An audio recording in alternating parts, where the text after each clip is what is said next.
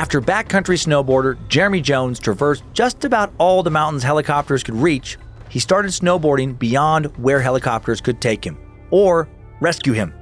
And then in 2009, he decided to take things about as backcountry as you can get, and he went snowboarding in the wilds of Antarctica.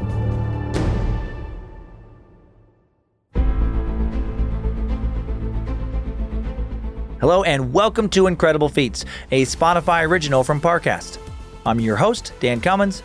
You can find episodes of Incredible Feats and all other Parcast shows for free on Spotify or wherever you listen to podcasts.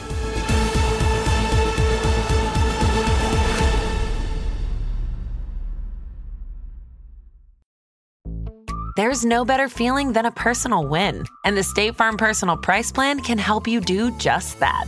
Talk to a State Farm agent today to learn how you can bundle and save with the Personal Price Plan. Like a good neighbor, State Farm is there. Prices are based on rating plans that vary by state. Coverage options are selected by the customer. Availability, amount of discounts and savings, and eligibility vary by state.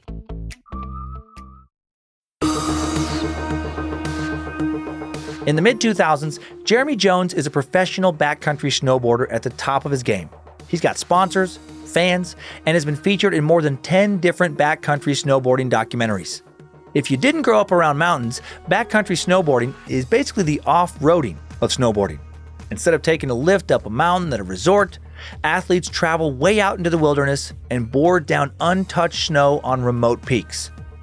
By 2008, Jeremy's been backcountry snowboarding for over a decade, and he's been almost everywhere a helicopter can take him, and he's starting to get bored. If he wants to keep snowboarding beyond the limits, he has to start riding mountains helicopters can't reach. Mountains so remote, the peaks don't even have names, like the ones in Antarctica. This is incredibly dangerous. If they can't helicopter Jeremy and his team in, they also can't helicopter them out if there's an emergency. Jeremy's usual documentary production company refuses to film these new adventures. It's so dangerous. And his sponsors aren't thrilled. It's too extreme for everyone but Jeremy. Jeremy even has to build specialized equipment to attempt to snowboard Antarctica.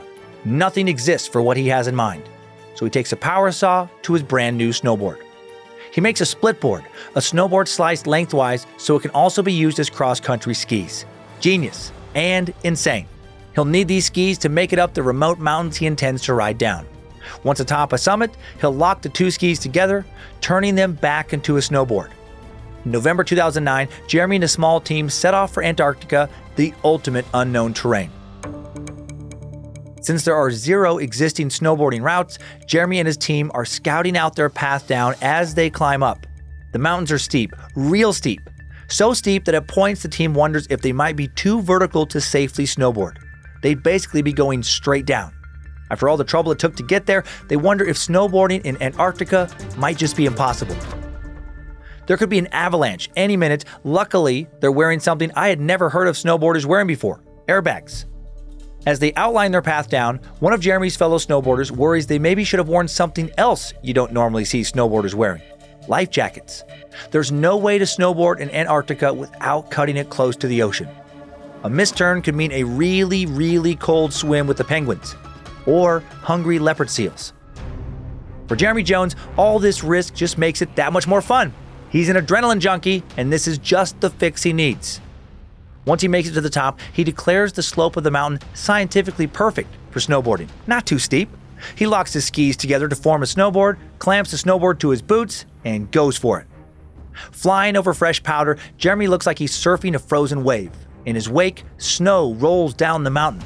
It looks like it could form an avalanche, but he stays ahead of the snow, curving around treacherous rocks and sharply turning to avoid flying into the ocean. Jeremy makes it safely to the bottom. He's snowboarded lines that have never been ridden before, the ultimate backcountry trip. He chronicles his adventure in his film, Deeper, and uses his experience building DIY splitboards to found his own company, Jones Snowboards. Today, he continues to snowboard and do things that make my stomach feel queasy just watching him. I'm so glad my kids have no interest in extreme snowboarding. Good for him. Dude is fearless, but God, please, keep my kids away from this. He's now conquered the Arctic Circle, the Japanese Alps, the Himalayas, and other mountains where no snowboarder has ever gone before.